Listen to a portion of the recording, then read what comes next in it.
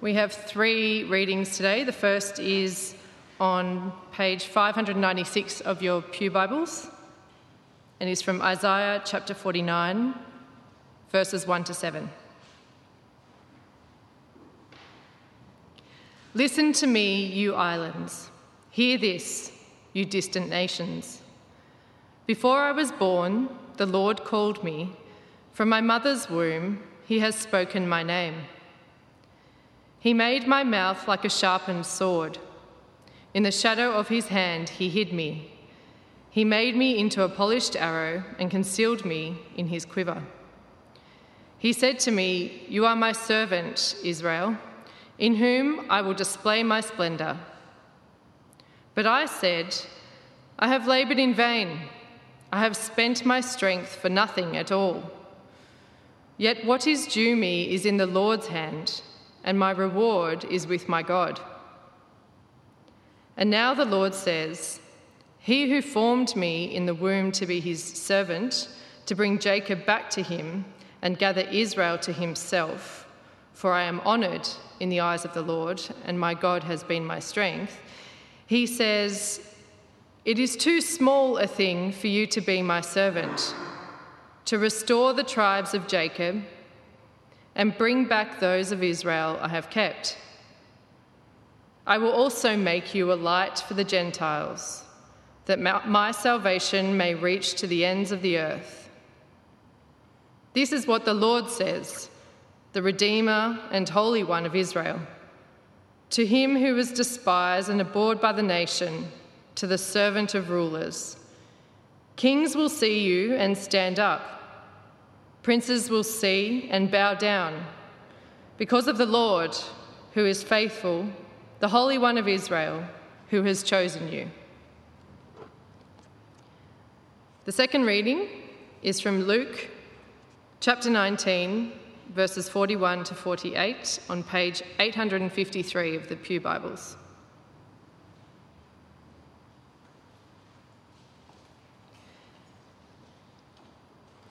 As he approached Jerusalem and saw the city, he wept over it and said, "If you, even you, had only known on this day what would bring you peace, but now it is hidden from your eyes. The days will come upon you when your enemies will build an embankment against you and encircle you and hem you in on every side. They will dash you to the ground, you and the children within your walls. They will not leave one stone on another, because you did not recognise the time of God's coming to you." When Jesus entered the temple courts, he began to drive out those who were selling. "It is written," he said to them, "My house will be a house of prayer, but you have made it a den of robbers." Every day he was teaching at the temple, but the chief priests, the teachers of the law, and the leaders among the people were trying to kill him. Yet they could not find any way to do it, because all the people hung on his words. And the third reading is from Galatians chapter 1, verses 1 to 6, on page 942.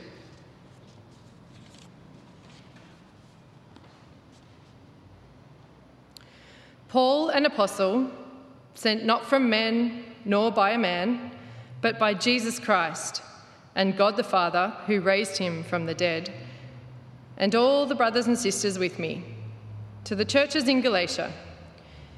Grace and peace to you from God our Father and the Lord Jesus Christ, who gave himself for our sins to rescue us from the present evil age, according to the will of our God and Father, to whom be glory forever and ever. Amen.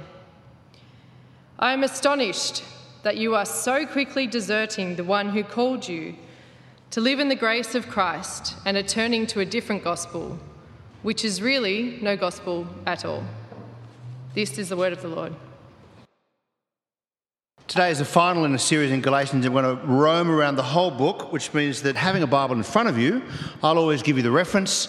You'll be roaming back and forth, but there's only 6 chapters.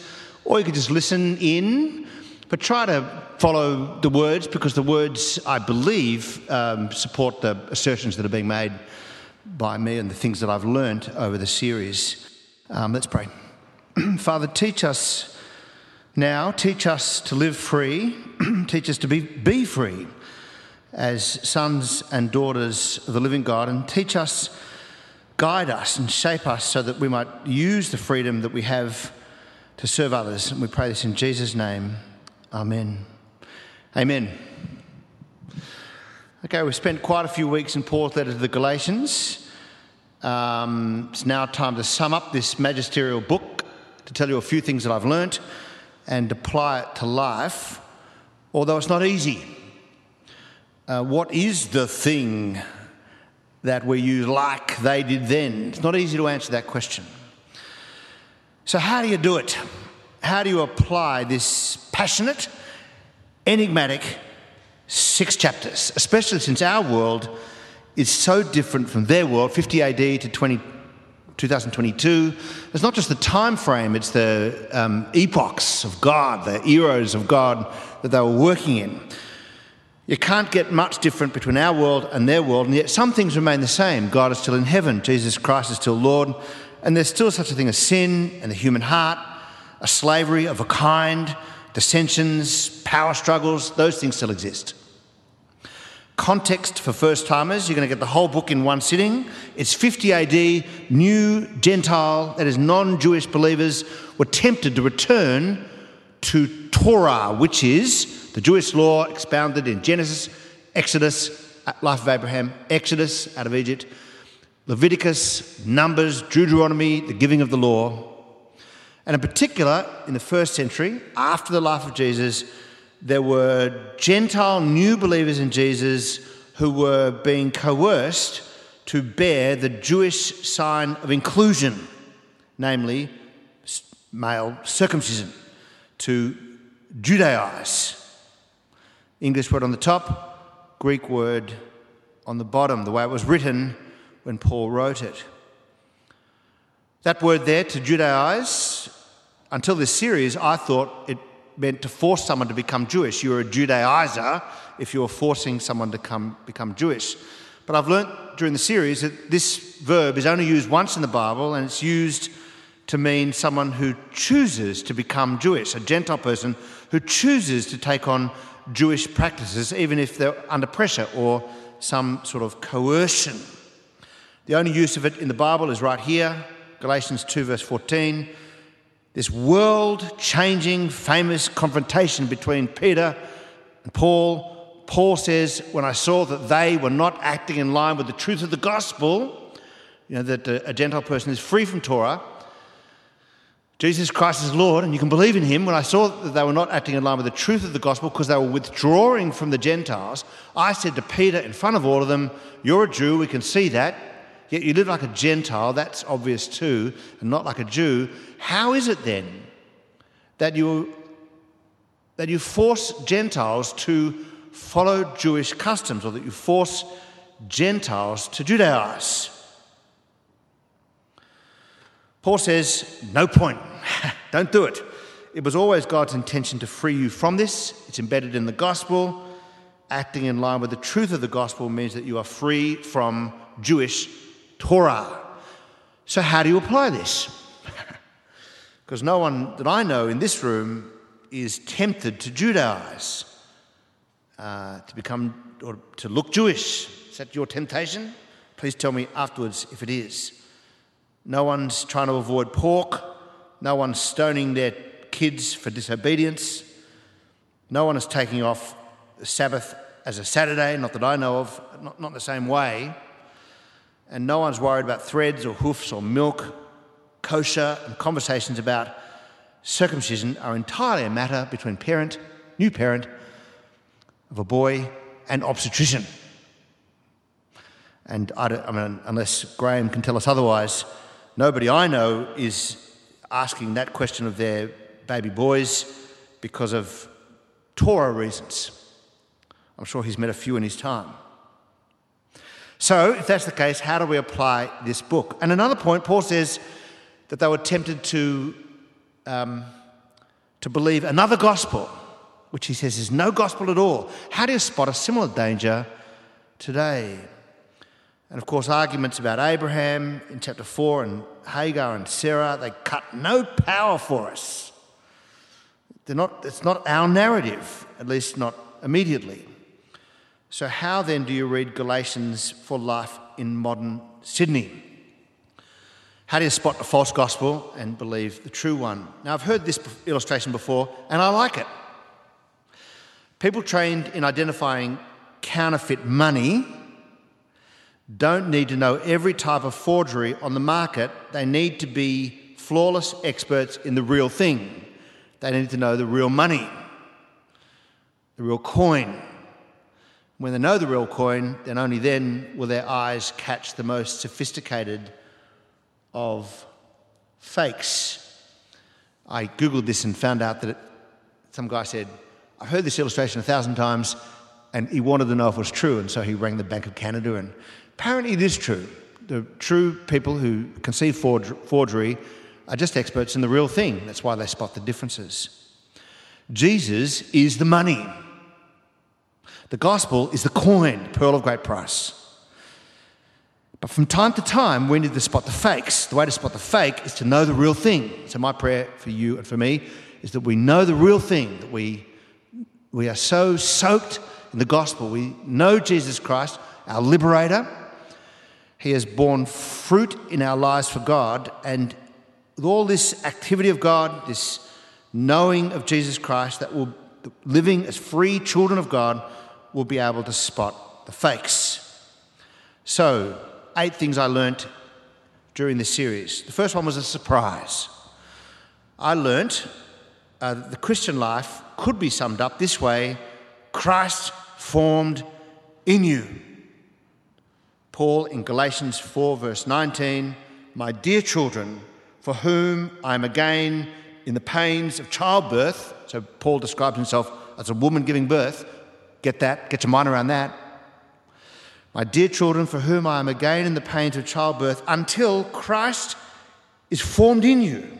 How I wish I could be with you now and change my tone, because I am perplexed about you. I think this is a way of talking about the Christian life. That is, the Christian life is not just assenting to certain truths and defending them. It's not mere observance of the law or any laws or any system. The Christian life is like a new birth, as Jesus himself said. It's the resurrected Jesus going to work in you, Christ formed in you. This describes a new reality, even if it's painful. My dear children, for whom I am again in the pains of childbirth, until Christ is formed in you. How I wish I could change my tone. I'm perplexed about you. This new reality is dynamic, it's relational, it's spiritual, it can be painful, but it's wonderful. And it doesn't come without traction with the gospel. You've got to want to care. You've got to care. And if I can flip 4 verse 19, taking this from Paul's perspective, it's what I want for others. My dear children, for whom I am again in the pains of childbirth until Christ is formed in you. You know, what parent didn't want this for their child? What Christian parent, I should say, doesn't want this for their child? But maybe initially the prayer is, Jesus, be formed in me. This is the money. Second thing I learnt, that the coming of the Messiah has changed everything. I think this is the key to the whole book. God of all grace, you came. Paul is arguing here that the arrival of Jesus changes everything. That's why he can't go back. So the book isn't really a book about just sort of arguing about certain doctrines. It really is a book about whether or not you have perceived the time of God's visitation, as Jesus himself said in Luke 19, the time of his coming upon you.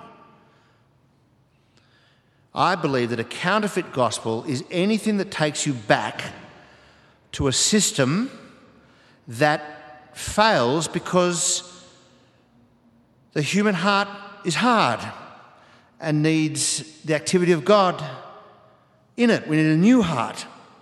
A counterfeit gospel is anything that takes you back to a system intended to fail, but fails nonetheless. You may as well go back to animal sacrifices to circumcision. you may as well go back to Egypt. As to the Torah, says Paul. And this coming of the Messiah, this glorious change, is predicted from within Torah. It's not against Torah. The Deuteronomy itself says, you can't keep this law I am giving you. You'll need something to happen in your heart, a circumcision of the heart. You'll need to be redeemed. That's there in Deuteronomy. That's why the righteousness is apart from the law, comes from God, but to which the law and the prophets testify. The prophets testify and the law testifies it. The glorious change is articulated in the prophets. You haven't kept the law I gave you back then. You'll need a new heart, Ezekiel 36. You'll need not just a redemption, but a redeemer. And this redemption and this redeemer, this gospel, comes through Jesus Christ, and it's for the world. Which I think is the point of Isaiah 49. It was read to us first. It's a famous servant song. Isaiah, from God, speaks of this unknown, unnamed figure, well named as Israel, but then does something for Israel. So it can't simply be the nation of Israel. It speaks of someone known by God before birth, sharpened as an arrow in hidden places, speaking really of the coming Messiah, an Israelite, a king. Isaiah 49 verse 3, God said to me, "You are my servant Israel, in whom I will display my splendour." I'll display my splendour to the world. The unnamed figure, my servant, Israel redeems Israel, but for a purpose I will make you, my servant, a light to the Gentiles, non-Jews, that my salvation may reach to the ends of the earth. And here we are. That's why the prophecy begins with, "Listen to me, you islands, you distant lands," and ends with kings and princes of the world seeing you and bowing down. Jesus is the servant. Jesus is the Israelite who displays God's splendour, redeems Israel, and is a light to the Gentiles, both Jew and Gentile, such that islands and distant lands are to receive this news. Paul was making that news all across the known world at the time, and he was saying, believe in Jesus, and without Torah, without observance of Torah. Jesus has come as the Messiah, and this has changed everything. In Luke 19, Jesus described this as the time of God's visitation. Jesus weeps. He weeps over Jerusalem, and he says, if you only had known the significance of this moment, if you had known what would bring you peace, but you were not willing, therefore a new exile, anathema, for those who have not recognised the time of God's coming. In other words, the coming of Jesus is a forward movement from Israel, from death and hard hearts, to the promise of a new heart and redemption. The coming of Jesus, light to the world, so there's no going back. To go back to Torah for Paul is to be like an Israelite who goes back to Egypt, to the slavery of exile, trying to claim that the system, the trellis, works. But it doesn't work because of the human heart. That is, me in the flesh can't do what God has done by sending Jesus. We need a saviour, and we got one. His name is Jesus. You got God.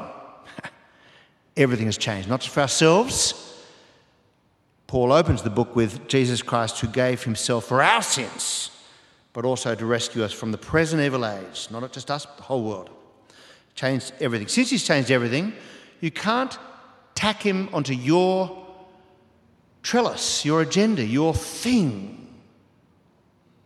I mean, in Galatians, their thing was from God. It was the Torah. And Paul says, you can't even do that.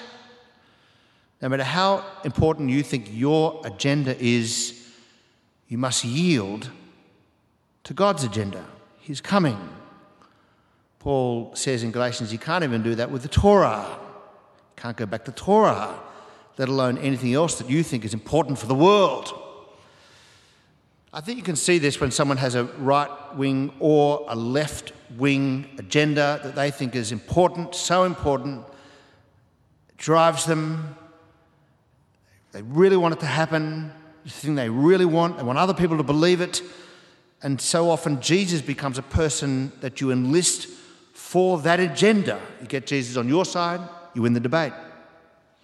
And then that allows you to pressure or coerce your opponent with your agenda. And when I see this take place, and it takes place online fairly regularly, I often think to myself, you've used Jesus for your agenda, you've tacked him on. But I often think to myself, if Jesus wasn't part of the agenda would still be the thing that stands. That's the thing you want. A little bit like the agitator saying, the one thing we want, we like Jesus, we just want you to keep Torah, keep our opponents happy. But for Paul, Jesus is the Redeemer, everything's changed, and he rescued us from our own sins, from the present evil age. He sent the Spirit of his Son into our hearts that bears fruit in our lives, that will reject the flesh and all its works. Christ formed in you is the agenda. That's the agenda. Can't tack him onto yours. Fourth, the book of Galatians is about freedom.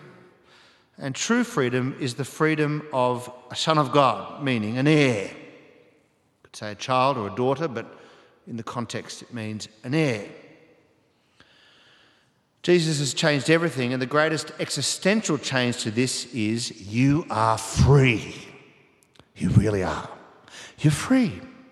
By God's grace, you have been set free. Jesus said it, the Son sets you free. You are free indeed. He said to people who said, we've never been slaves of anyone. And Jesus says, if you've sinned, you're a slave to sin. And that's why if the Son sets you free, you are free indeed. Paul writes, it's for freedom that Christ has set us free. But this is not the Western liberal idea of freedom. I'm free to do what I want any old time. This is not, I'm captain of my soul. I'm so glad I can be Christian. I'm loved. It's by grace. It's unconditional. I get to do whatever the heck I want to do. No, in the Galatians, it's the freedom of sonship. God sent the Spirit of his Son into our hearts, the Spirit that cries, Abba, Father. You've been set free from sin and death and judgment and exile, gods of wood and stone. You've been set free from Torah, the law, since Torah could not save you. You needed the Son to set you free from sin. This is what free indeed means. And perhaps the best way to picture this is the prodigal son, the younger one, who says, I want my share of the inheritance, and walks off. And you could look at him walking off and say, that's freedom. And under one definition, it is freedom. He's taken the things he needs. He's going off to spend the money the way he wants to spend the money. Jesus says he squanders his wealth in wild living, but that's not the language I assume that he would choose. He would say, this is what freedom is. But it isn't.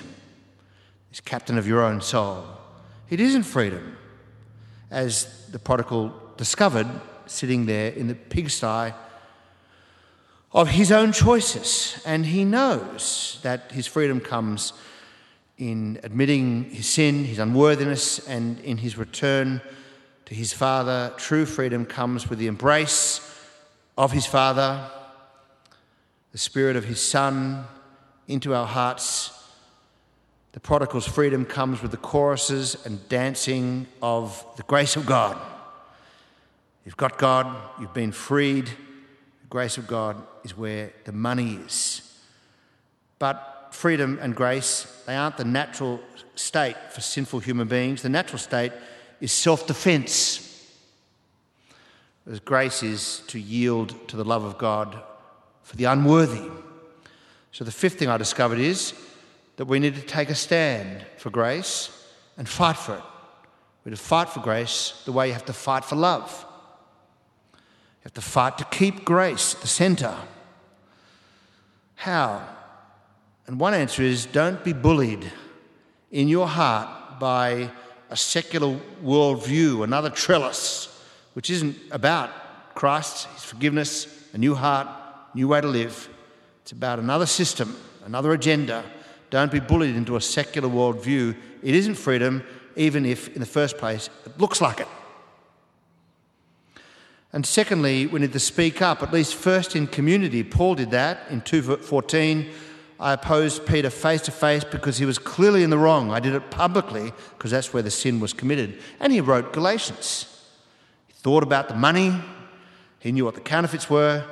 And he wrote in 1 verse 8, even if we or an angel from heaven should preach a gospel other than the one we preach to you, let them be under God's curse, in exile, anathema.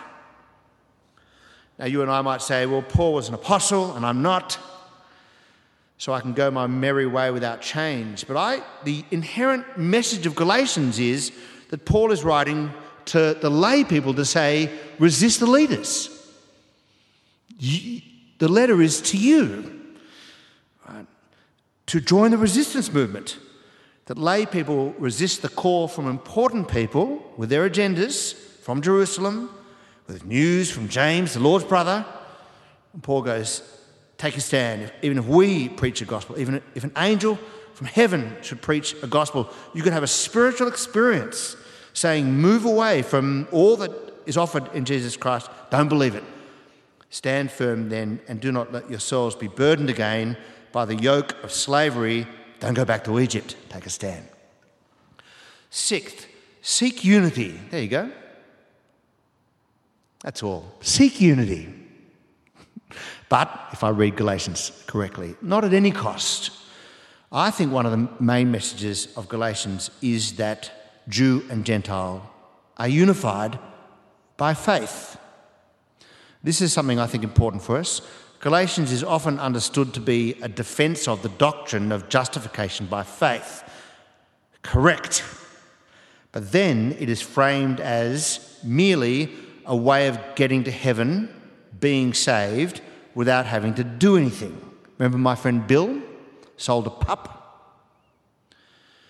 And therefore, Galatians is often used as a book to divide over doctrine, who's correct and who's not correct about certain things.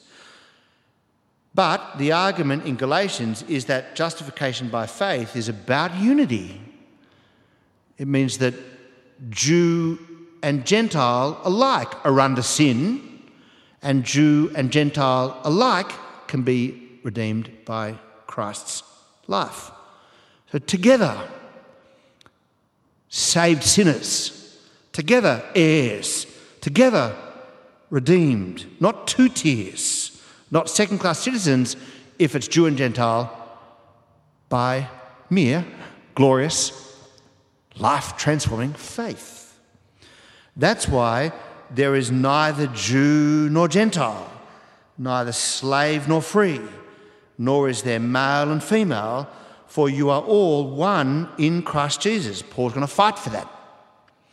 If you belong to Christ, then you are Abraham's seed and heirs according to the promise. So the purpose here in Galatians is to keep unity between formerly warring parties, Jew and Gentile. But inherent in the book of Galatians is not at any cost, namely that Paul will fight to keep this unity in place, even speaking against the agitators who wanted to create a second tier. I want to be unified in Christ, but I'm opposing people who create a second tier. In other words, he's not standing for abusers. You see, he wants unity, won't stand for the abusers. Please bear in mind that almost every New Testament letter has a challenge in it to resist some form of false doctrine or teaching or a practice that will take you away from Jesus Christ. You could argue that half the New Testament is promoting grace and fighting for it and staying with the truth, usually against some threat of some kind. That means unity is important, but we're still going to need to fight. Now, you could ask me about this afterwards, but I'm the chair of an organisation called City to City Australia. The best way to describe that is we're sort of Tim Keller's outfit here in Australia. Not the CEO, there's other people who do the hard work, but I do chair the board. And one of the things I like about City to City is its Catholicity of spirit, which doesn't mean we're Roman Catholic bowing to Rome. What it means is that we seek to be unified across the denominations precisely because, as the mantra of City to City goes, the mantra is it takes the whole church to reach a city, not just one church. And so we're going to need to partner with Presbyterians and Baptists and Pentecostals, but not at the expense of, say, for example, a cult who create two tiers. So we want to say, here are the unifying issues. We want to talk about, in fact, I'll send to you a document, Tim Keller's doctrinal statement for City to City, where he talks about primary issues, secondary ones that you can argue about, and then disqualifying issues. It's a really beautiful document. If you'd like to see it, I'm happy to send it to you. But it really is a document that seeks unity, but at the same time, make sure that we fight for the gospel. Seventh, be so free, I learnt this, be so free that you choose to serve others in love. You are free, but 5:13, do not use your freedom to indulge the flesh, to do whatever you want to do. Rather, as an alternative, serve one another humbly in love. You are free, but in the Christian gospel, you are not captain of your soul. Jesus is. He washed the disciples' feet, and he said, a servant is not above his master. You go and do likewise. The free Son of God went freely to the cross to free you. Amen? Be like Jesus. Lastly, allow the Spirit of God to produce fruit in your life. This is the big change that comes with the big freedom that you gain from the big news that the Messiah has come. We no longer submit to, promote, and defend works of the flesh, living life the way you want to live it. Paul writes these works of the flesh are obvious, really, and it's so obvious that you've got to have something really strongly devious going on to promote them, to defend them. He says sexual immorality, to sort of do whatever you want rather than to ask what God wants. Impurity and debauchery, idolatry and witchcraft. You say, that's not tempting, but maybe. Hatred, discord, jealousy, fits of rage. In other words, uses of power over another. Selfish ambition, to be curved in on self. Dissensions and factions, to use one group of people as leverage over another. That happens all the time. And envy, and of course the big Aussie night. Defensive drunkenness, the big party, orgies and the like. This is obvious. Don't defend them. I don't think Paul is trying to make you insecure. He is saying if this is the life you live, that is, you defend and promote it, I warn you, as I did before, that those who live like this will not inherit the kingdom of God. Don't be sold a pup. Don't be deceived. 6 verse 7, God cannot be mocked. A man reaps what he sows. That's not you if you've crucified the flesh with its desires and passions, if you belong to Christ. If you belong to Christ, then you witness then God do this thing called fruit. And the fruit of the Spirit is love and joy, peace, patience, kindness, goodness, gentleness, and self-control. Against such things there is no law. We're not talking about law. And so, be open to the sunlight of God's grace. Let God put water and light on your soul, your redeemed soul. Let him do the pruning, even when it hurts. May all of you, body and soul, be planted in the soil of good community and grow as believers in Christ. US author Rachel Gilson became a believer after coming to Yale as an intelligent, beautiful atheist. But there at Yale, she met Jesus and everything changed. She writes of her conversion, and what you're about to see, I think, is going to be my new conversion story, even possibly bigger than C.S. Lewis's reluctant convert in all of England. Listen to this. on becoming a Christian. Maybe this is you tonight. Maybe this is you tonight. You see, she writes, I'd been transported to a new reality from the flesh to the spirit. I wasn't bearing the impossible weight of being in the centre of my universe any longer. That's what it is to sin. I was orbiting a new and better sun, Jesus Christ.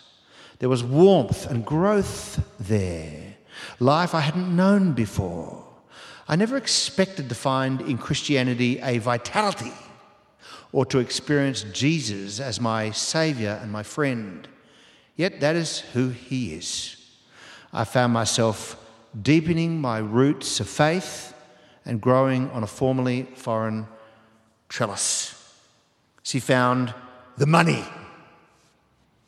the pearl of great price, the treasure worth selling everything for. She found the coin, the real coin. And so she's able to spot the counterfeit, which is what I believe she does in her books.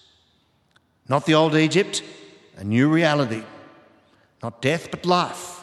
Not withering on the vine, but growth. Not centred around me, but around God, with the warmth and growth that comes through new life in Jesus Christ. May God grant us the same joy. Let's pray.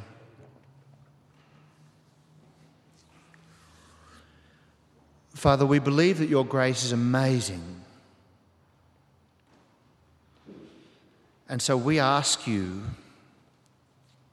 to show us, maybe tonight, this new reality, this power from above, this redemption, this new heart that the Torah, let alone any other law, could not give us because it was weakened by